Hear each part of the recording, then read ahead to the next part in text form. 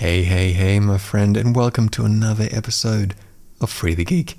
In this episode, I talk to, I guess I could refer to him as my Twitter buddy. I guess as is so often the case in tech, we talk to people over some medium or many mediums, email, Twitter, you name it, without actually meeting in person. Well, I had the pleasure of not meeting in person, but kind of over video, meeting Michalis Tsoukalis. He is a wonderful gentleman who I have learned so much from because of our conversation, hence why I'm really excited to share it with you. He shares his love of basically all things C language related, specifically Python, and how it's great for machine learning and how it has so many libraries and it's just like a wonderful language to use. He kind of touches on a bit his love of C. He shares why he feels that C++ has lost a bit of its character, that he has no love for Java, but Go and Rust, on the other hand, that they are very, very good languages for quite a number of reasons. We also talk a bit about Unix shells, such as Bash and ZSH, LaTeX, or I think he called it LaTeX. We talk a bit about Unix servers. So it's quite a long conversation, I think, compared to a number of the ones that I usually have, or the runtime I should say, but there's so much good stuff, and even right near the end, talking about how to grow as a developer. Anyway, enough from me. Roll the intro music.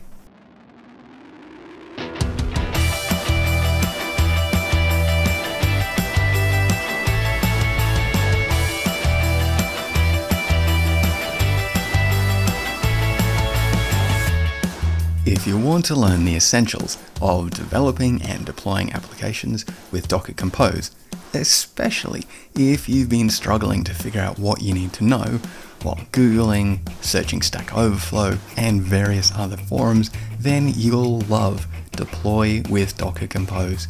It's a free book and course that teaches you the essentials of building images and deployment configurations, tagging images, and pushing them to remote container registries, how to debug applications running inside containers, how to debug containers when they don't work as expected, and how to deploy your application to a production environment or any other environment using Docker Compose. Now, it doesn't cover every possible Docker command, nor does it go absolutely super duper deep in depth about anything that you could know. It just covers the essentials that you need to know so that you can deploy your first application with confidence. And you also get a host of supporting information, tips, tricks, and pointers to help you out when you get stuck. Check it out today at deploywithdockercompose.com.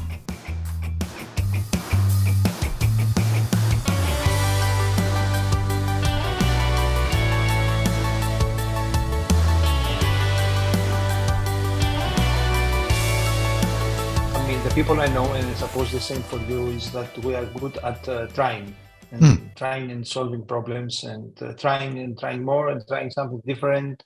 It's like the usual. The happy thing that happens when you get a different error message.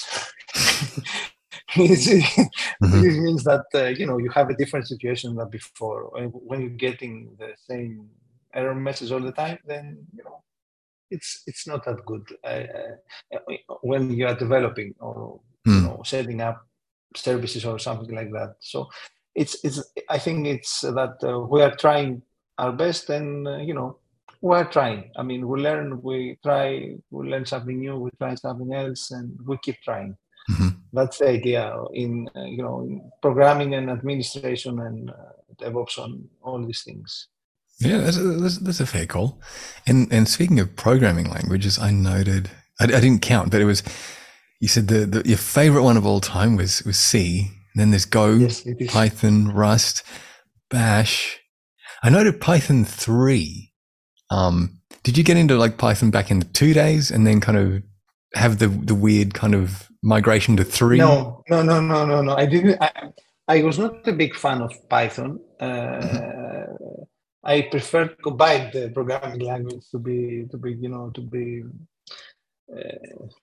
exact. But at some point, started using Python. I really like it now. I'm doing some research on time series, and Python is good. I mean, for what it does, Python does it very good. And there are lots of libraries that you cannot find in other programming language, and it's easy to learn. I mean, I didn't have any issues learning Python. I mean, at some point you have to study some things, but generally speaking, it was learning Python was easy, and there is a large amount of packages to pick. Maybe that's the main issue with Python. You don't know what is the best package, and you have to. But usually you understand if you search, you can find out which packages are the most popular ones. And today I think that Python is a good programming language. But I don't remember writing anything in Python at all. Okay. Because I was having a chat with a friend for an upcoming session of the podcast, and we were sort of talking about how Python seemed to be getting it grew and grew and grew, and it was designed, unlike PHP, which I'm most familiar with. It was designed by Guido and others as a pure programming language, and it grew and grew and grew up to version 2, and then there was the kind of weirdness of 2 to 3. And if I remember correctly, like a lot of kind of momentum seemed to kind of not die, but kind of drop away for a while. And in what would you call like this sort of uncanny valley. And then it seems to have come back again and has a lot of popularity for, was it like machine learning and data programming? Data processing, yes. Data processing, sorry. But what, okay, if you could boil it down to just a few things, like what was the things that sort of got you to kind of stick with it, to sort of keep using it, as opposed to, I'm going to look for some other language to do this task? As I'm working with time series, I think it's the best choice. You have the pandas package, you have the NumPy package. I mean, I don't know if you are familiar with Python. I think that what I'm going to say is correct, but I'm not 100% sure. But most of these packages are written in C. Mm-hmm. But there's interface. I suppose there's interface between Python and C. So you get the Python statements and functions and functionality, but the backbone is written in C, and that is the main reason that there is another Python package that can run your Python code concurrently without you doing anything special, because I think that Python is not concurrent by design, so you cannot but the other packages can help you use all your processors and cores. And that's a big plus. And but mainly there are lots of packages for data and time series and and machine learning and all these things. So you cannot. I tried, although I'm not a big Java fan. Actually, I have never learned Java officially, but I had to do some Java programming for some data for some time series processing. And I tried to use some Java packages that were supposed to be similar to the Python ones, but the whole thing did not work. So, I mean, I was told to use Java because there was existing Java code. I don't like Java, and you would hear me telling that many times. Okay. So, but I end up using Python without any issues. Okay. So just for a little slight segue, what was it? What is it about Java that sort of you just know? Because from noting in the About page, like all the languages I see are C-based languages, and Java is a C-based language. So what is it about this one that sort of like, I'll have all these ones, just not that one? I don't know. I mean, yeah, that's correct. I don't really like. I also don't like C++ very much because I mean, when I left, using C++, it was starting to become a huge thing, lots of Mhm. functionality and lots of features. But I mean, it's like C++ lost its character. C still has the same character. I don't know if it's good or bad, but it's the Yeah. same. I mean, you can have nasty bugs with C, and that's an issue. Mhm. Um, in that regard, Go is really nice for systems programming Mhm. because you have familiar looking code Mhm. because Go code looks a little bit like C. Mhm. You have safe code, you have nice environment, you have lots of standard libraries, you have portability, you have speed, you have, and I don't know how many, I don't know how many hours per day you are developing, you are programming and you're writing code, but when you are, I don't write all the time code, but the fact is, for me at least, that I want to like what I see because I'm looking at the screen and I'm looking at code, and Mhm. I think I need to like the code Mhm. It's because I'm it's looking at okay. it all the time. Well, You yeah. cannot. Well, I You guess it's cannot. yeah. Sorry. Please continue. Please continue. I Please was go going to say, ahead. like it. I guess as you say, you look at it all the time. I think it's like a keyboard, and I bought this. Hang on, I will hold it up here. Hopefully, I turn this into a video podcast episode. I've got this. Oh, really? I have this one. Hey, cool. It's a Bluetooth version. Oh, this. Yes, for the same reason. Yeah, Sorry. like you and people like I spent 240 euros or something on this, and my wife and friends were, why are you spending so much money on a keyboard? It's like, what do I do? All like whether I'm writing tutorials or researching or writing code, I'm tapping a keyboard. And then it was sort of, oh yeah, okay. And so I think it's really similar to I agree with the point about code. Like you look at it all the time, and if it's just ugly, it's just why am I doing this? Yes, that's the. I mean, yes, that's the main reason. You have to like it. I mean, if you're getting, well, it depends. Sometimes you don't have a choice, so you have to write what you have to write. At some point, as I told you before, I wrote Java because I didn't have any other choice, and I didn't know Java. I learned. I mean, I was writing. Uh, I was working with data again, so mostly it was command line applications in Java, and I had some code that I have to use and modify a little bit. It was not such. I mean, I thought that it would be more difficult. It was not that difficult, but still, when when I didn't have to use Java anymore, I was really happy. Okay. And I went to Python for the same task Mhm. because as I told you before, Java had some issues with some libraries, so they were not working. So there was no reason for continue using Java, although it might be faster being a compiled programming language. Mhm. I was I was happy. Actually, if I really need speed, I might go to C. Mhm. Although it's been a long time since I have written C code, or maybe try Rust, but Rust, I don't know, has some other issues. I mean, it's difficult to write Rust, and it's difficult to learn. For me, at Mhm. least, I don't know. But it surely is a good programming language, and now I think that is going to get supported by the Linux kernel.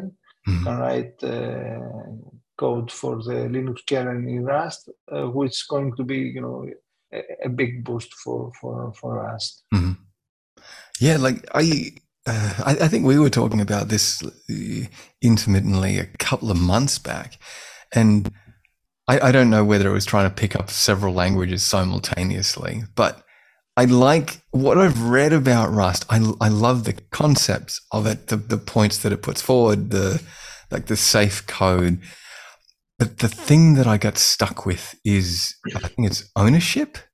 And if something, do you own? It's been a while since I've looked at it. Borrow and You borrowed. borrow, copy, and ownership, and that has.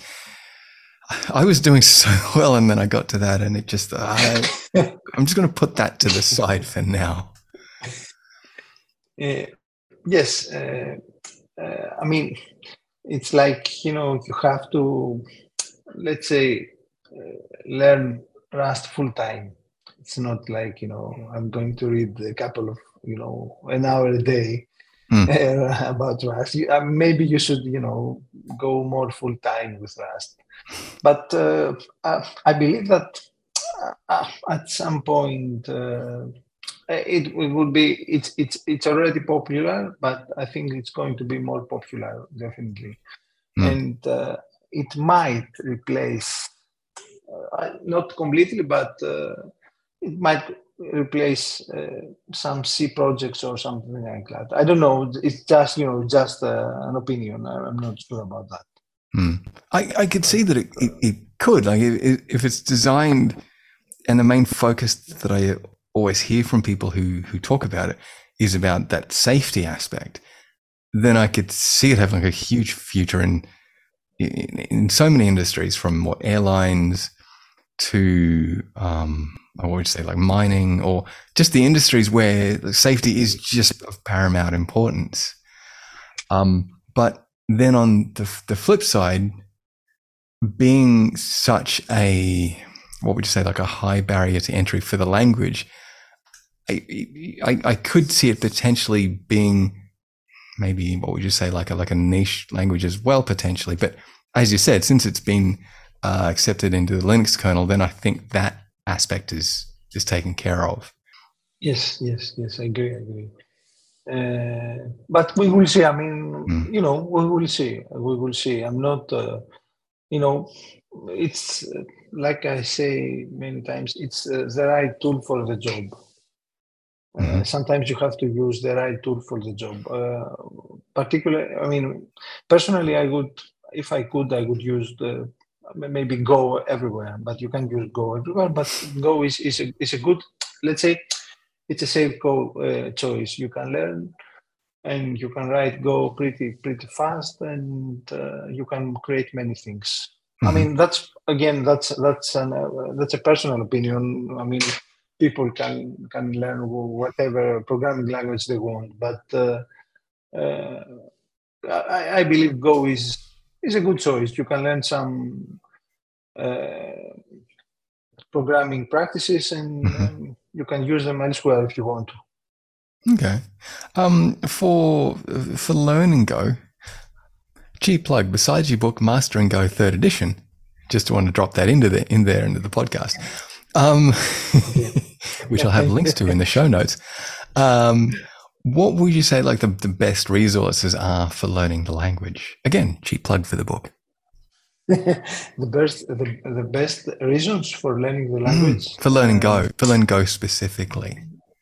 Yes. I mean, personally, Go was written by programmers for programmers, and that's a big plus. And I like, when I see Go code, I like it.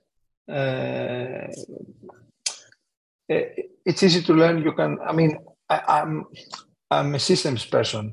I'm not suggesting that Go should be used everywhere. You cannot maybe write, I don't know, graphical user interface in Go, maybe. But if you want to write command line tools, system tools, services, I think Go is a good choice, and it creates great code, fast, statically build, and I believe it's a good choice for systems programming.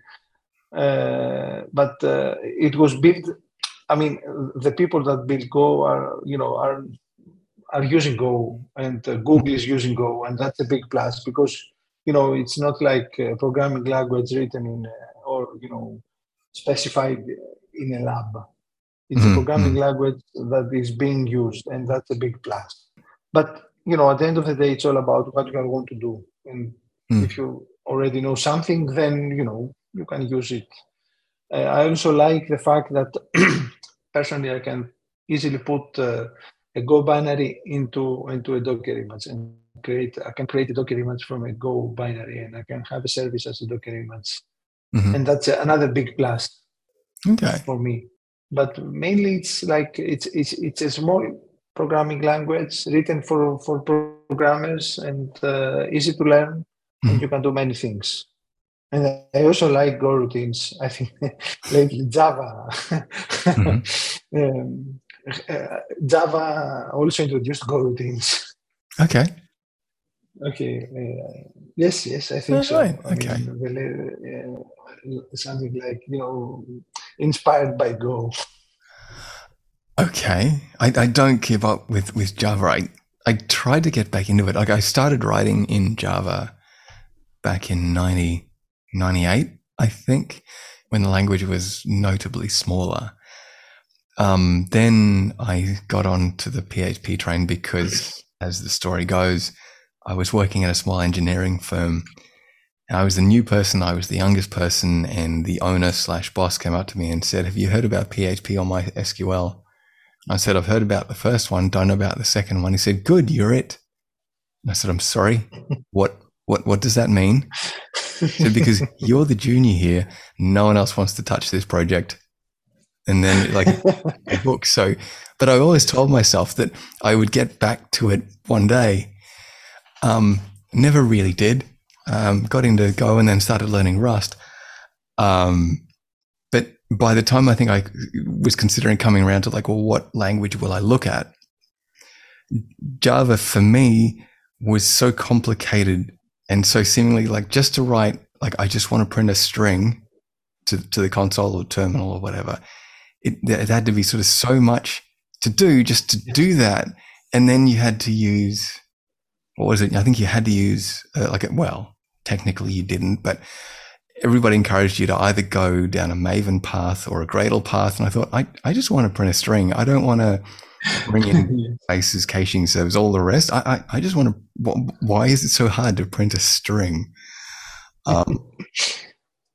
So yeah, I kind of try to keep up, but I kind of, what would you say? Approach avoidance, a little bit positive, a little bit, I don't want to touch it, but. Yes, but at the end of the day, it's a personal. The programming language is a personal preference, as long as it doesn't, limit things you can do, or the project you have at hand. Then, it's just a personal preference, and of course, you cannot have a team with 10 people and each one writing in their, their own favorite programming language. True. But you have to choose something. But it's like whatever makes you happy. And I'm happy with Go, and I'm happy with Python, and I'm happy that I have to use. I'm happy that I can use Python and Go for my everyday tasks, and that's a good thing. But if other people, want other programming languages, then, if you're happy with the result, and what they say, that you can write bad code in any programming language, and you can write good code in any programming language. So Yes. a good developer is good, and the bad developer is bad. So maybe we should focus, not you and me, but generally, in becoming better programmers, and than the programming language. It's I don't know. I have heard a story about the programming, and how easy it is to go from one programming language to another when you are good at programming. And I think that the end of the story was, although this floor is the first time that I have walked in this floor, I know how to walk. It's like programming. I can write code. It doesn't matter the programming language that I'm using. It's like walking. If you can walk, at home, then you can probably walk anywhere, unless there is ice or something like that. True. I like the story. Sorry. And that's I think that's the general idea with programming. I like the concept of it, in that it again reminds me of a university lecturer I had many years ago, who we were talking about. We being the other students in the class who I was friends with. We sort of talked about talking about languages, I think, and I think because we were sort of so comparatively young, and he was notably older than us and had been around a lot. His actual language of preference, if he had one, was Ada, just a random sort of fact. And usually when I say Ada, people say, well, I haven't heard of that one for a while. But he was good on pushing us to focus on, as you said, programming itself, like the art, the craft of programming, not, well, these are my preferred tools, or this is my preferred language. How can I shove my preferred choices into this particular problem? Like, he exactly. felt that what we were doing was, I want to use this. How can I change the problem to fit my proposed solution? And saying, well, what are you trying to solve? Like, don't see it as I don't know, I drive a certain kind of car. I use a certain kind of hammer. It's, well, you're using, well, perhaps languages, computers in general, to solve a problem. Should they fit or be the right solution? Look at the problem and then say, well, what is the right solution?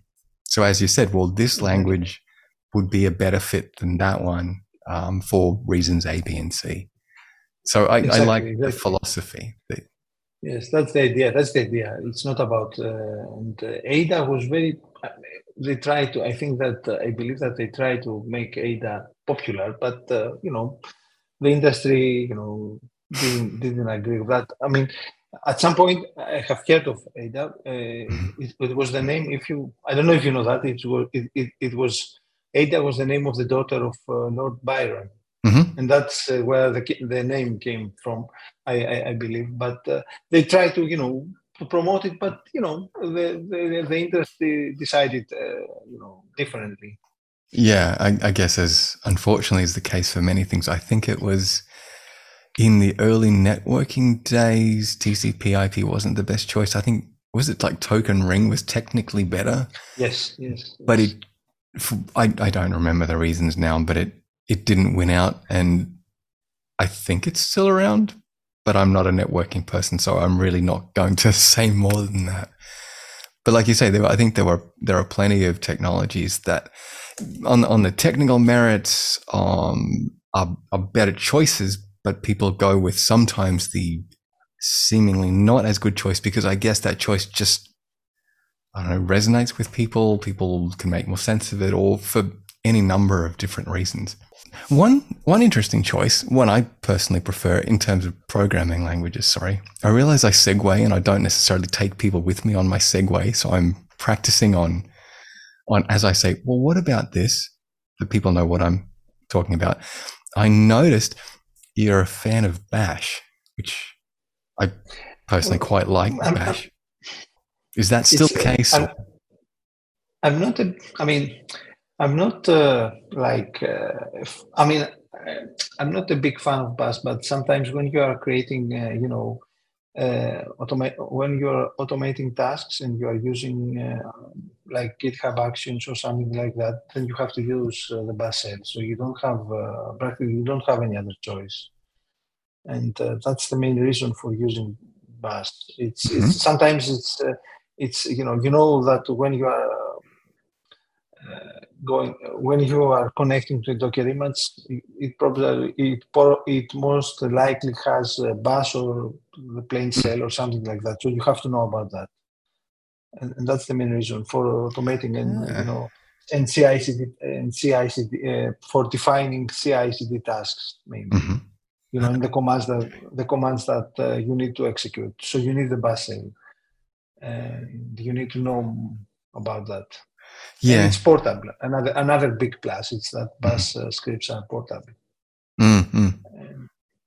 Yeah, I agree on all counts. When you said GitHub Actions, it reminded me of, I've only actually done one for a website I have, and yeah, it was just everywhere through there. It was like I think it was every task virtually was based on it, and I know I like it because it sometimes you don't necessarily need to, as such, code up a solution. Like, you can have just a series of different binaries which collectively do what you want to achieve, and just a bit of bash to sort of glue those together, and a little bit of documentation.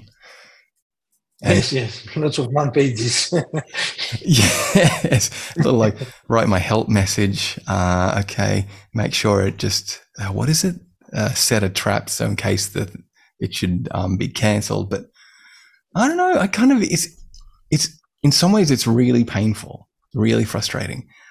But in other ways, it kind of, I don't know, maybe I'm slightly masochistic. And so it appealed to that sort of masochistic side of my nature. But I used to get into it and try and actually write bash scripts for everything until people said, why are you doing this? And I said, I just want to. And I thought maybe just wanting to isn't really the right motivation. But well, again, it depends on the task. Sometimes it's when you have to, when you don't have to process many things, then bash might be a good choice. But when you have to do some, lots of processing, then, writing something like a Perl script or Python script or something like that might be a better solution. But again, you don't know if the machine you are going to work has the proper Python version or something like that. So bash is usually safer. Yeah, fair call. And as you said, it's universal. It's on, or bash or a similar shell is on, I won't say everything, but it's quite widely adopted. I think, was it from BSDs, Linux, Mac? Although I think the Mac version of quite a number of binaries are a little bit behind, or not quite.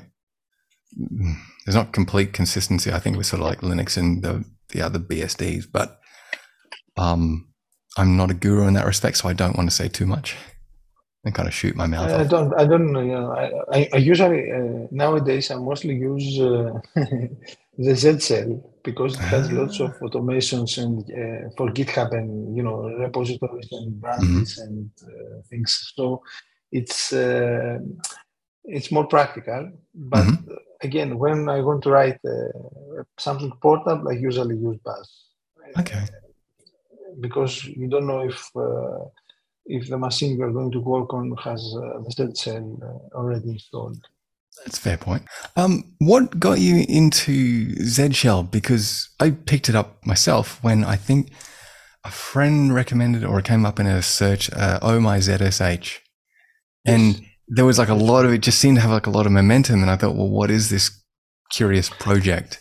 I was working for a company as a technical author, and one of the people that had the company advised me to use the shell mainly because of the GitHub, the extra GitHub functionality that you get at the shell prompt.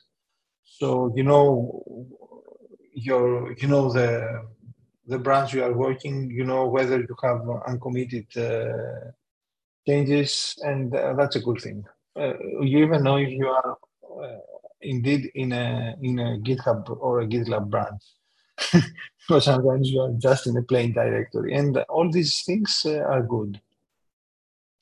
And then you get used to it, and you don't want to change. I mean, but the thing is that I'm not using the shell for many things, so it's not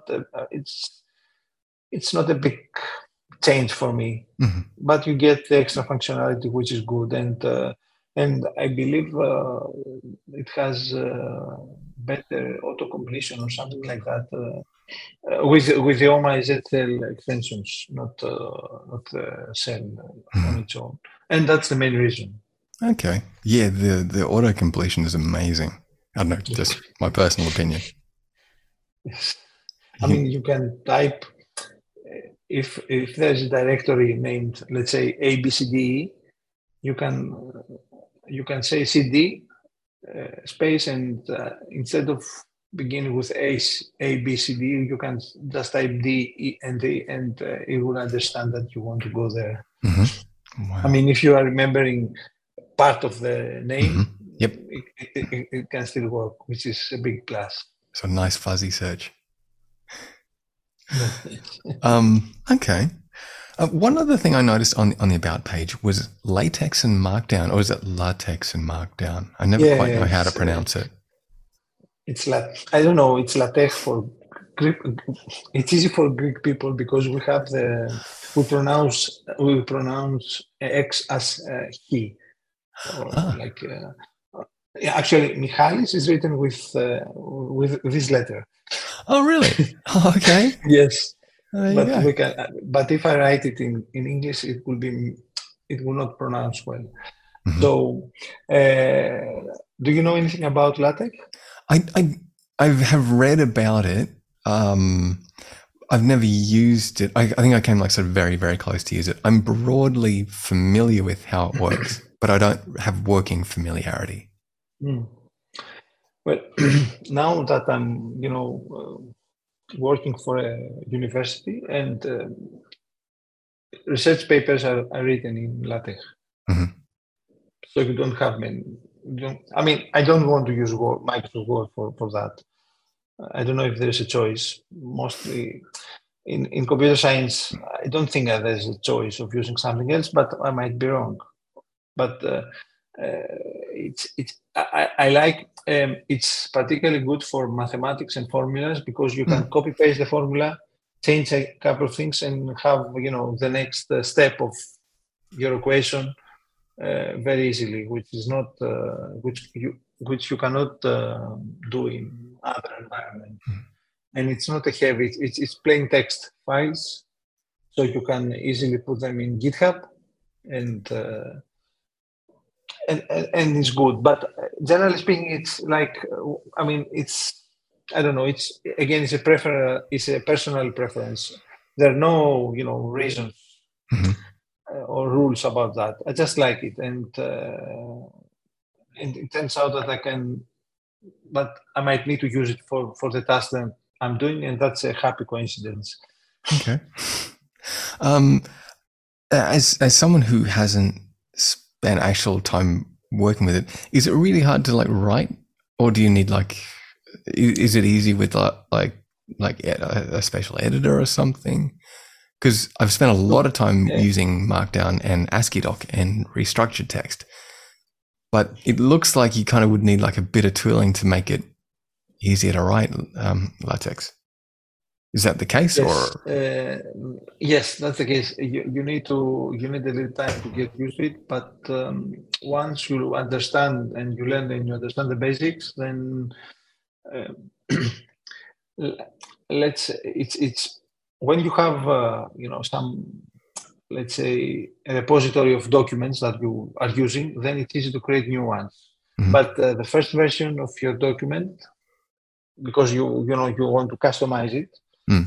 it might take some time, but the good thing is that it does all the work for you. It puts the images at the right place depending on the flow. You can have Mhm. many columns. You can have bibliography, and you know, again, it depends on the task. If you ask me, I enjoy writing in LaTeX but again, it's not the tool; it's what you write. Okay. Uh, Yeah. uh, Personally, I don't. Although I'm using Microsoft Word for some things and so tasks. Personally, I don't write. I don't like writing in. Yes, I prefer plain text format because you can easily grab. You can search. It's Mm. easy. It's easier for many tasks, and you can automate things. But with applications, you cannot automate some things, and that's again, it's a personal preference. Mhm. Yeah, I'm a huge, I don't know, would you say lover of ASCII-Doc? Because I worked as the documentation person at a company called OwnCloud for about 3.5 years, and I was used to word processors, online tools, Markdown, and I'd never heard of restructured text or ASCII-Doc, and I was aware of LaTeX, but never had a reason to use it. And I was becoming kind of frustrated with Markdown that it kind of, so many people were sort of, that was what was used. And my feeling was that it did an okay job within the realm of what it did do. But outside of that, which beyond a few documents, beyond a small kind of specification, you always had to add like custom extensions to it. But then so many platforms would sort of have some of the extensions of another platform and then some of, or a whole lot of their own. And so if you went from one platform to another, you might get some of the extensions, but then you wouldn't get others. And then when I came across ASCII-Doc or restructured text, the format, I guess getting back to what you said earlier, you kind of have to enjoy looking at it because you look at it so often. It almost kind of hooked me. It almost did. The sheer functionality in the language specification for what you could do, that you didn't have to get an extension. It was just part of the language. Did a great job of that. But ASCII-Doc, something about it hooked me. As you say, something just sort of grabs you. It just says, this just works. It's personal. Yeah. And you cannot explain that. I mean, why you like that. I have tried ASCII-Doc and they're structured, but Markdown is easier to learn, but the other things you have to spend some time for learning them a little bit, especially when you have to have links, external links, and links to other documents. Then it becomes more complex.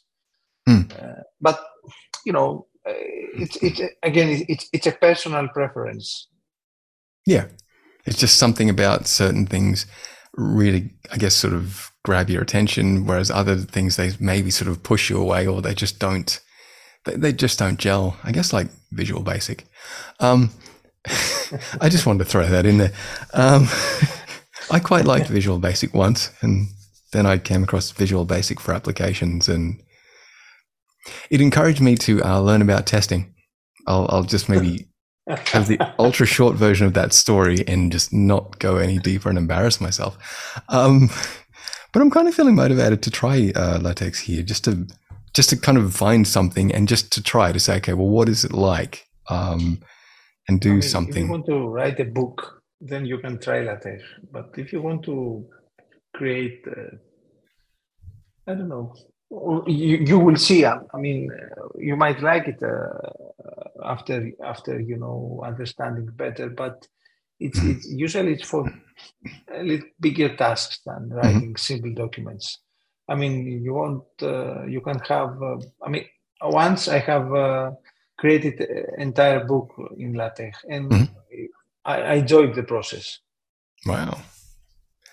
You can still use that. I can still use those files as templates and create a new book, let's say, based on the modifications that I have done to the way pictures are presented and the font and the paragraphs and all these things. And that's the idea. You can easily create. The first version it takes some time, but the next version is much easier. That's the general idea. Okay. And it's plain text, which is good. Me and Vim kind of, like working hand in hand. I wrote 2 books in ASCII-Doc. I appreciate the point. I think anything with a book, there is just, I guess, no matter what you write it in and whatever tools you have, there is just there's a lot of time up front to write that first version, depending on how deep you go into, I guess, a particular topic, how much you write about your topic of choice. But I feel that my experience with ASCII-Doc and what you're describing with LaTeX kind of overlap a lot, that ability to not have kind of like one large file, but to compose your work of many smaller files, which you can then apply to other things. I think like I'm not quite happy with how I've done it. I feel I could do it better, but I would always write, okay, mostly, not always, the book material separate from, say, maybe like the code examples. Like I would write like a basic application, which I would base the book around. And that would be like sort of separate. So I'd use code tools for that and linters and lexes and so forth. And then write the book in a separate repository, but with that ability to sort of include that content or separate, I guess, the base organizational level of separate chapters into separate files and then have different aspects that maybe we use throughout the book. So you kind of include those here, there, and everywhere. So I like that aspect of those kinds of file formats. Exactly. But again, it's the right tool for the job. You might try it and don't like it, but I usually try something, and if I don't like it, I just forget about it. Okay. Have you ever used Ruby? Just curiously. No. Just curiously. I just thought I'd throw that out there and see what you said. Neither Ruby nor PHP. Okay. I'm not a language snob. I try to think that with this much grey hair, at this much age, and I won't say how old I am, mid-40s, that I should definitely be past my what language tribalism of I only use this language or these languages and everything else is bad, and try to just be, you are where you are, you do what you do. Exactly. And I perhaps for that reason, where I work at Twilio, one of the people I get on best with, I haven't told him this. If he's listening to this episode now, he knows. He does the like the .NET C# and stuff. And maybe it's because I've always had terrible experiences working with Microsoft and Windows and everything, but I kind of figured it's the thing that I so didn't gel with, but he does it. So I was like, well, how about through you, I can vicariously use it, if you will. But I don't know. Microsoft and I never really got along. It started off badly and it kind of never quite got better. Yeah, same here. Once I had an interview many years ago about a system administration job, and they had both for a large Greek website, and they had both roles for Windows and Unix. And I said, I don't want Windows. Okay. Don't. And with Unix, many variants like Solaris, if you heard of it, and HPUX, the Hewlett-Packard version of. Yep.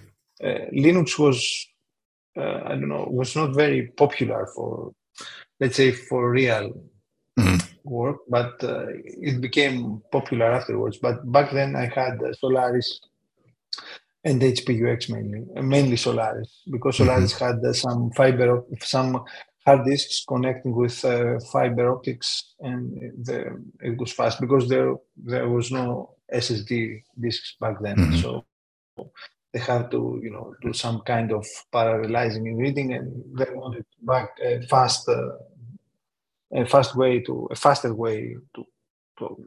work with data. So they have some fiber optics and all these things. Okay. And the computers were really like refrigerators. I think I can picture the ones you mean. Yes. They were really big.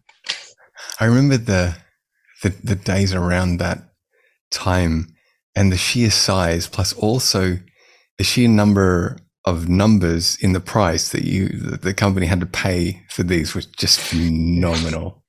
It's like, it's this big and it costs, okay, wow, that's a lot of money. Yeah, but mainly was for big organizations. A person or university, something like that. A person could not have that. And additionally, if let's suppose that you could afford to have such a machine at home, let's say, but you also need an air condition to freeze it all the time, because they were getting really hot. Wow. And they had systems. Most of the machines, because they were really expensive, when they were getting really hot, they were turning off automatically. Otherwise, they would get burned. So you better lose your data than the entire True. Wow. machine or building. And that'd be perhaps a particular problem in Greece, wouldn't it? Because it'd get quite warm there. And then you'd have a server that was working really hot as on top of that. Yes, but even if they were really hot. So it was not a matter of whether you are in Greece or let's say in Finland. It's a matter of really getting really Okay. hot, and the hard disks and something like you couldn't. And the computer rooms were really noisy because of the ventilation. It's really, really noisy. And the bad thing with that is that outside of the computer room it was summer, but inside the computer room it was like winter. So you were, it was hot, and you were getting somewhere that was really cold, and you had to have something to wear. Yeah. And that was an issue. Oh, that was it. I worked for the last time I actually went into a data center, which is quite some years ago. I think it's fine. I'll just say an airline in Australia, and yeah, and you would be in like the IT area, this big open plan office. Shout out to those who actually know who I'm talking about. And it would be kind of nice and quiet, and then you would go into into the server rooms, and all of a sudden it's just kind of slightly plug your ears. Yeah, the temperature drops, it gets a whole lot louder, and you're in there looking for something. And then you come out and need like about 5 seconds to be, okay, just get my hearing adjust back to normal. And it's actually quite warm out here. Was it this warm before? But exactly. That's the idea. Yeah. Yes. And then, and just the cabling, but that's a whole nother story. Yes, and the cabling and yes, the cabling, yes, because you have to have predict the kind of cables you are going to need and have the right infrastructure to plug in your equipment. And that was another. It was you have to know what we are going to install and have the right cables and the right infrastructure to support that. Mm-hmm. Absolutely. At this point, we might sort of wind down. Yes, it's okay. What I usually do is, like, at this kind of point in the episode, is just sort of throw it over to yourself, that if there's something that, I don't know, like you want to plug, whether it's an upcoming talk, a new version of the book itself, a few more cheap plugs by me, or just something that you want to talk about, then it's over to you. I don't have anything in particular to talk about. I mean, if you add the links, and that's okay with me. That's okay. I mean, sometimes let's have a little mystery. Let's have a little mystery. I think that what we have said about programming and the right tool for the job, that's the main idea of the episode, I suppose. And sometimes people think that by getting a book they will learn everything, but then they understand that they have to, and they have to work and try and fail themselves. Nothing could make you a better programmer or a better whatever unless you experiment and fail and try again and do something else, and maybe read existing code, or maybe talk to a fellow programmer. And that's the key to becoming better. I suppose it's like talking to other people and doing the work on your own. Other people cannot do and should not do the work for you. You have to do the work, and you have to ask. And you have to fail and ask again, and fail, as they say, fail better. That makes a lot of sense. That reminds me, in my learning of Go, I've got a friend. I kind of was encouraged to kind of use Go instead of maybe another language by a friend who's been into it for some years. And so every time I write something more than just a little bit, I'll send him over like a link to the project, usually on GitHub, and say, can you have a look at this and be kind and just give me like your overall assessment? And he's been good. He reminds me of a person I used to work with years ago who reviewed my code and just said very politely, this is interesting. I wouldn't have written it that way myself, but I can see what you're trying to do there. And it's just, that hurt, but in a very nice way.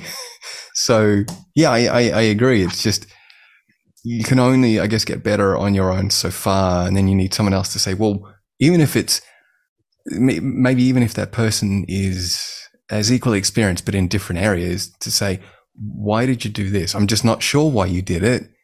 It's Exactly. not, I'm not thinking it's bad, but why this, why not? Or just, why did you do that? Exactly. And sometimes you might not even know about that, because sometimes when I'm developing things, I just try a way, and then if it doesn't work, or if I might change in the process. But you start with something, you do something, you design something, you implement something, and only after you have something that is working, let's say, you can say if it's the right fit, or if you want to try something similar.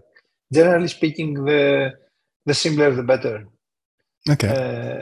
provided that it works and it does the job. But the simpler the code, the better the code is, the faster the code is, and the easier to understand and to document. And don't forget to document your code. Because I don't even remember my own code. And that's really important. We have to document the code, even the simple things. I mean, even if it's just the simple preamble at the beginning of the source file, we have to write some things like the methods we're using, or sometimes when I have to process JSON data, I put in comments sample JSON records to know what I'm dealing with. So I don't have to go back and forth and test other things. I just have the JSON data and the record and the format, and I am, and I know what I'm working with. Yeah, that makes sense. Yeah, I take your point. I think either the worst thing that you could do is either not document it, so you don't sort of clarify your thinking, perhaps, or as a former colleague said once, you write documentation, but then it's wrong, or it falls out of date, and so it's just, it doesn't keep up with what is the current state of the code. Yes, but even in that case, is better than no documentation at all. I don't know. I mean, the documentation should be up to date, but it's better than no documentation at all. I Maybe guess, write some test cases, or some sample output, or I don't know, some tests, or some to make sure that everything works. Yeah, fair enough. I take your point. This episode has been a whole lot of food for thought, I must say.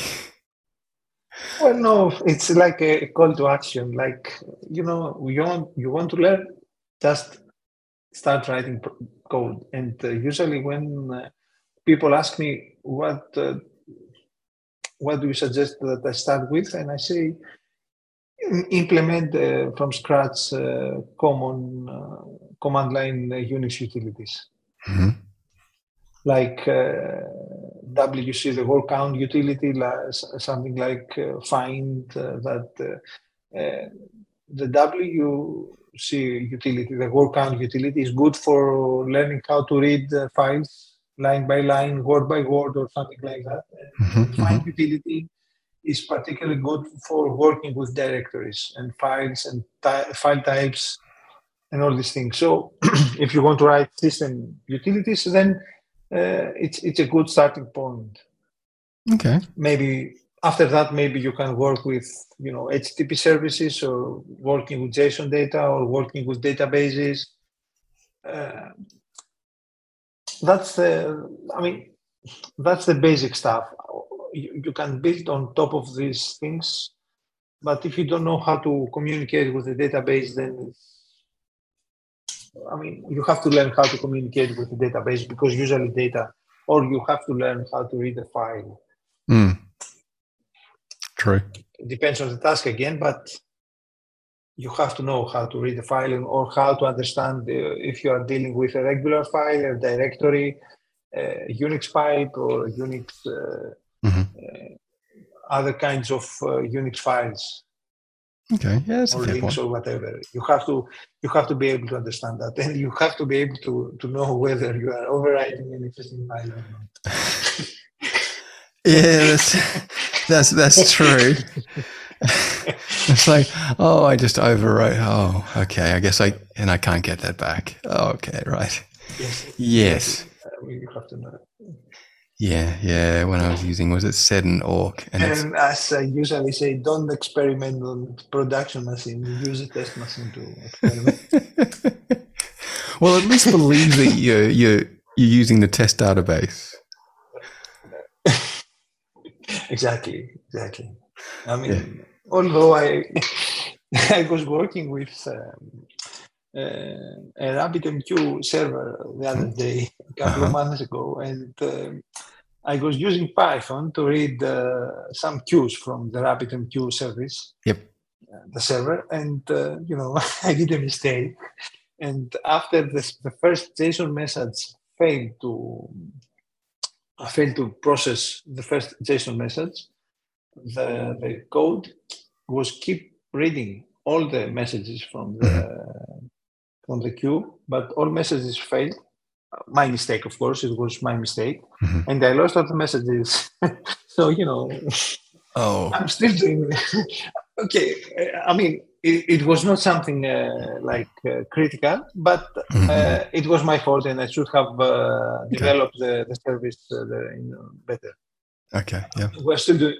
I mean, I'm still learning, and you learn by you know what they say, the expert, or I don't know, the genius or whatever had made more mistakes than the amateur have tried. Yeah. Yeah. True. And The amateur has tried. So very true. Very true. Yeah. But on that note, I'll say thank you very much for being my guest this evening.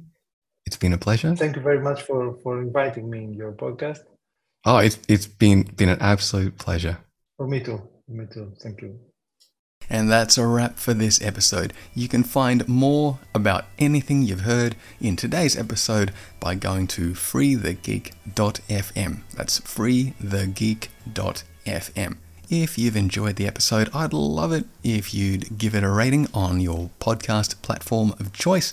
Alternatively, please leave a comment in the episode discussion. I'd love to know what you think, what you thought was good, what could do with a bit more work, etc., etc. Otherwise, I'll see you next time.